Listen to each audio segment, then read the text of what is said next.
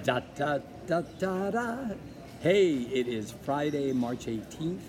On this date, 95 years ago, composer John Kander was born.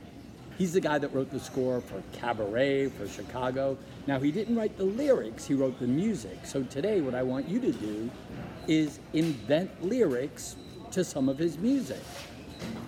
What good is skipping breakfast today?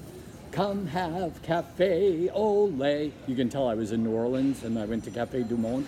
Yeah, just make up lyrics, surprise people, use the music, and you say something you want to say. Have fun, surprise people, and all that jazz.